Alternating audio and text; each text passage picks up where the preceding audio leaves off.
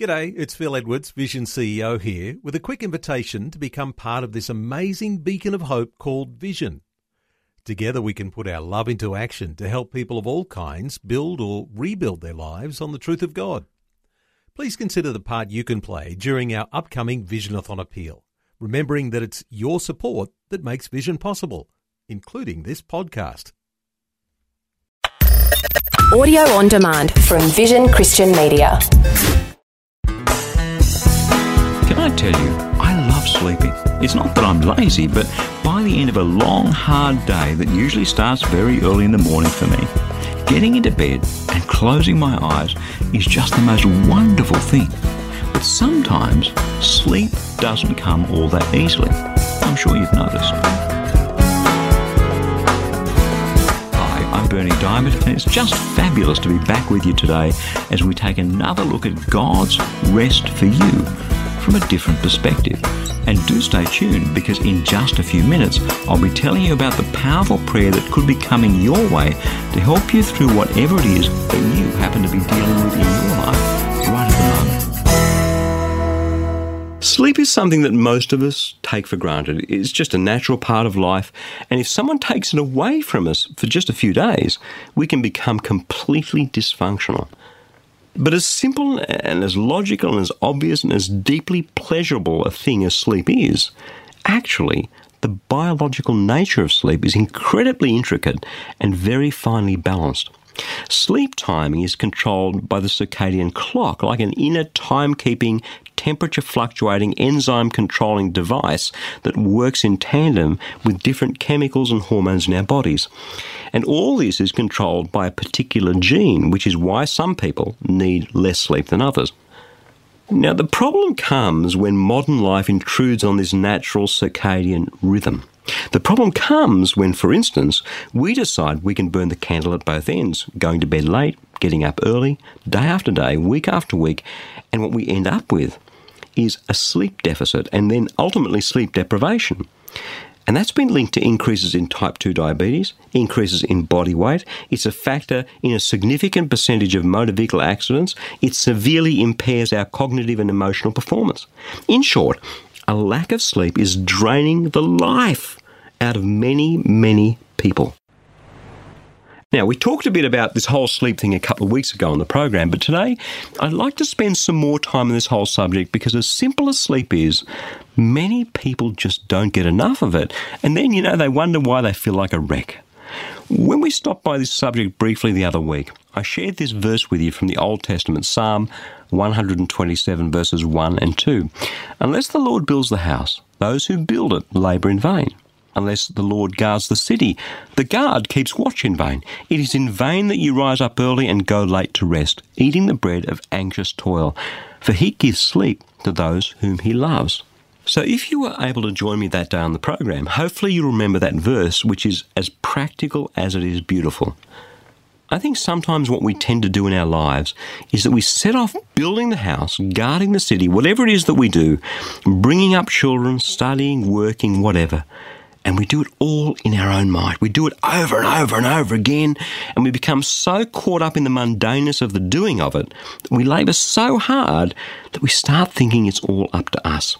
We start believing the lie that we have to do it all, and it's up to our labours and our abilities and our resources. Just the other day, literally as I was preparing for this program, I received an email from a dear friend of mine, Bob Beasley. Now, he's the Director of Teaching Ministries for the Bible League in Canada. He was sharing with me and some other of our colleagues in different countries a kingdom principle called all by itself. Have a listen to what Bob wrote to me. There is a mystery to how God has continued to bring fruit from lives and ministries.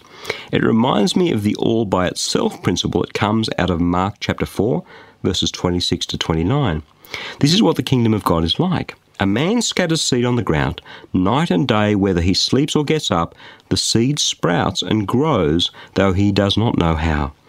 All by itself, the soil produces grain, first the stalk, then the head, then the full kernel in the head. As soon as the grain is ripe, he puts a sickle to it, because the harvest has come. Our responsibility, writes Bob, is to keep the soil of our hearts rich and healthy.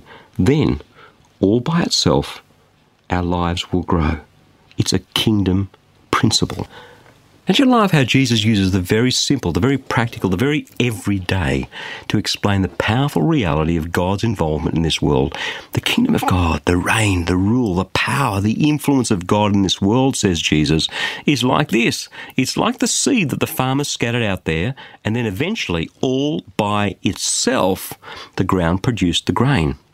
I wonder whether a few of us today don't need to wake up to the all-by-itself kingdom principle. Sure, the farmer had to plough and to weed and to scatter, but the fruit, the harvest, that happened all by itself, and he had absolutely no idea how it happened. Let me take you back to that psalm, and let's read it again with the all-by-itself kingdom principle in the forefront of our minds.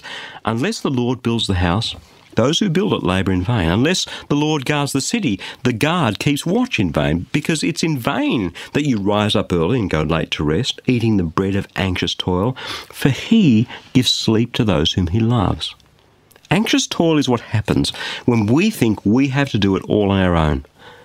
Rest and sleep, that deep rest, the sort of rest that happens when knowing full well all the challenges that confront us, all the challenges that will still be there when we wake up in the morning, knowing those full well, we're able to lay them down at the foot of the cross, knowing that there are some things we can't do, knowing there are some things that only God can do, knowing that in any case, unless God's in it, we're wasting our time away.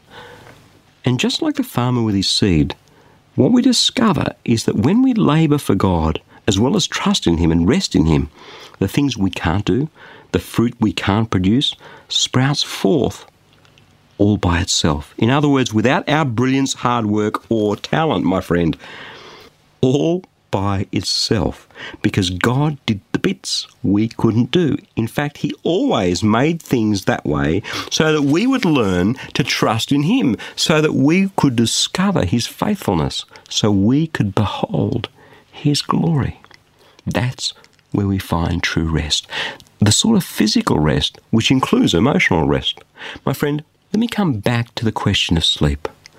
We can't live without it. Many people in this world are sleep deprived, even people who believe in Jesus Christ, because they're labouring under the lie that they have to do it all themselves. Let me tell you, unless God is in what we're doing, then we're wasting our time. Get it? So let's get over ourselves here a bit and start to operate sitting back, looking at the whole picture, not just our little bit. That's when anxious toil turns into what it should have been in the first place, an honest, hard day's work, and a deep rest, a deep sleep at the end of it. God's rest comes at the end of the day, just the way he rested on that seventh day when he'd finished his work of creation. So then, a Sabbath rest still remains for the people of God. For those who enter into God's rest also cease from their labours, just as God did from his. Let us therefore make every effort to enter that rest so that no one may fall through such disobedience as theirs. Hebrews chapter 4, verses 9 to 11. Let me ask you this. Do you believe God loves you? I mean, really loves you, with the sort of love that would cause him to send his son to die for you? Do you believe that? Well, if you do, that makes you one of the people whom he loves. And you know what? He gives sleep to those whom he loves. If you're struggling to get enough sleep, the sort of sleep that God's talking about, deep sleep, deep rest, then it is time to take a look at your world from a different perspective. If God's in it, all we need to do is our bit, and he will do the rest. The fruit will grow seemingly all by itself. It is time for each one of us to get a good night's sleep, resting in God, trusting in God, our body, our soul, our spirit. We need sleep, and in any case, God wants us to have it because he loves us. Before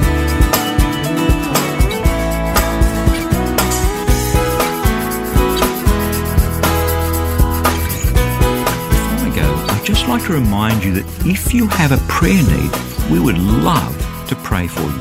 Listen, the only sort of prayer that the Bible teaches about is the sort that has powerful results. Just let that sink in. The only sort of prayer that the Bible teaches about is the sort that has powerful results. So if you'd like us to pray with you, in fact, if you'd like our whole prayer community to pray with you, stop by online at powerfulprayer.org to share your prayer request. It's completely confidential. Your name won't be displayed. And in fact, while you're there, perhaps you could pray for one or two others and leave them an encouraging word as well. The Bible says that the prayer of the righteous is powerful and effective. So let us pray for you and with you, and let's just see what God does, how He intervenes, how He chooses to bless you. That web address again is powerfulprayer.org. I'm Bernie Diamond. I'll catch you again same time tomorrow with a different perspective. Thanks for taking time to listen to this audio on demand from Vision Christian Media. To find out more about us, go to vision.org.au.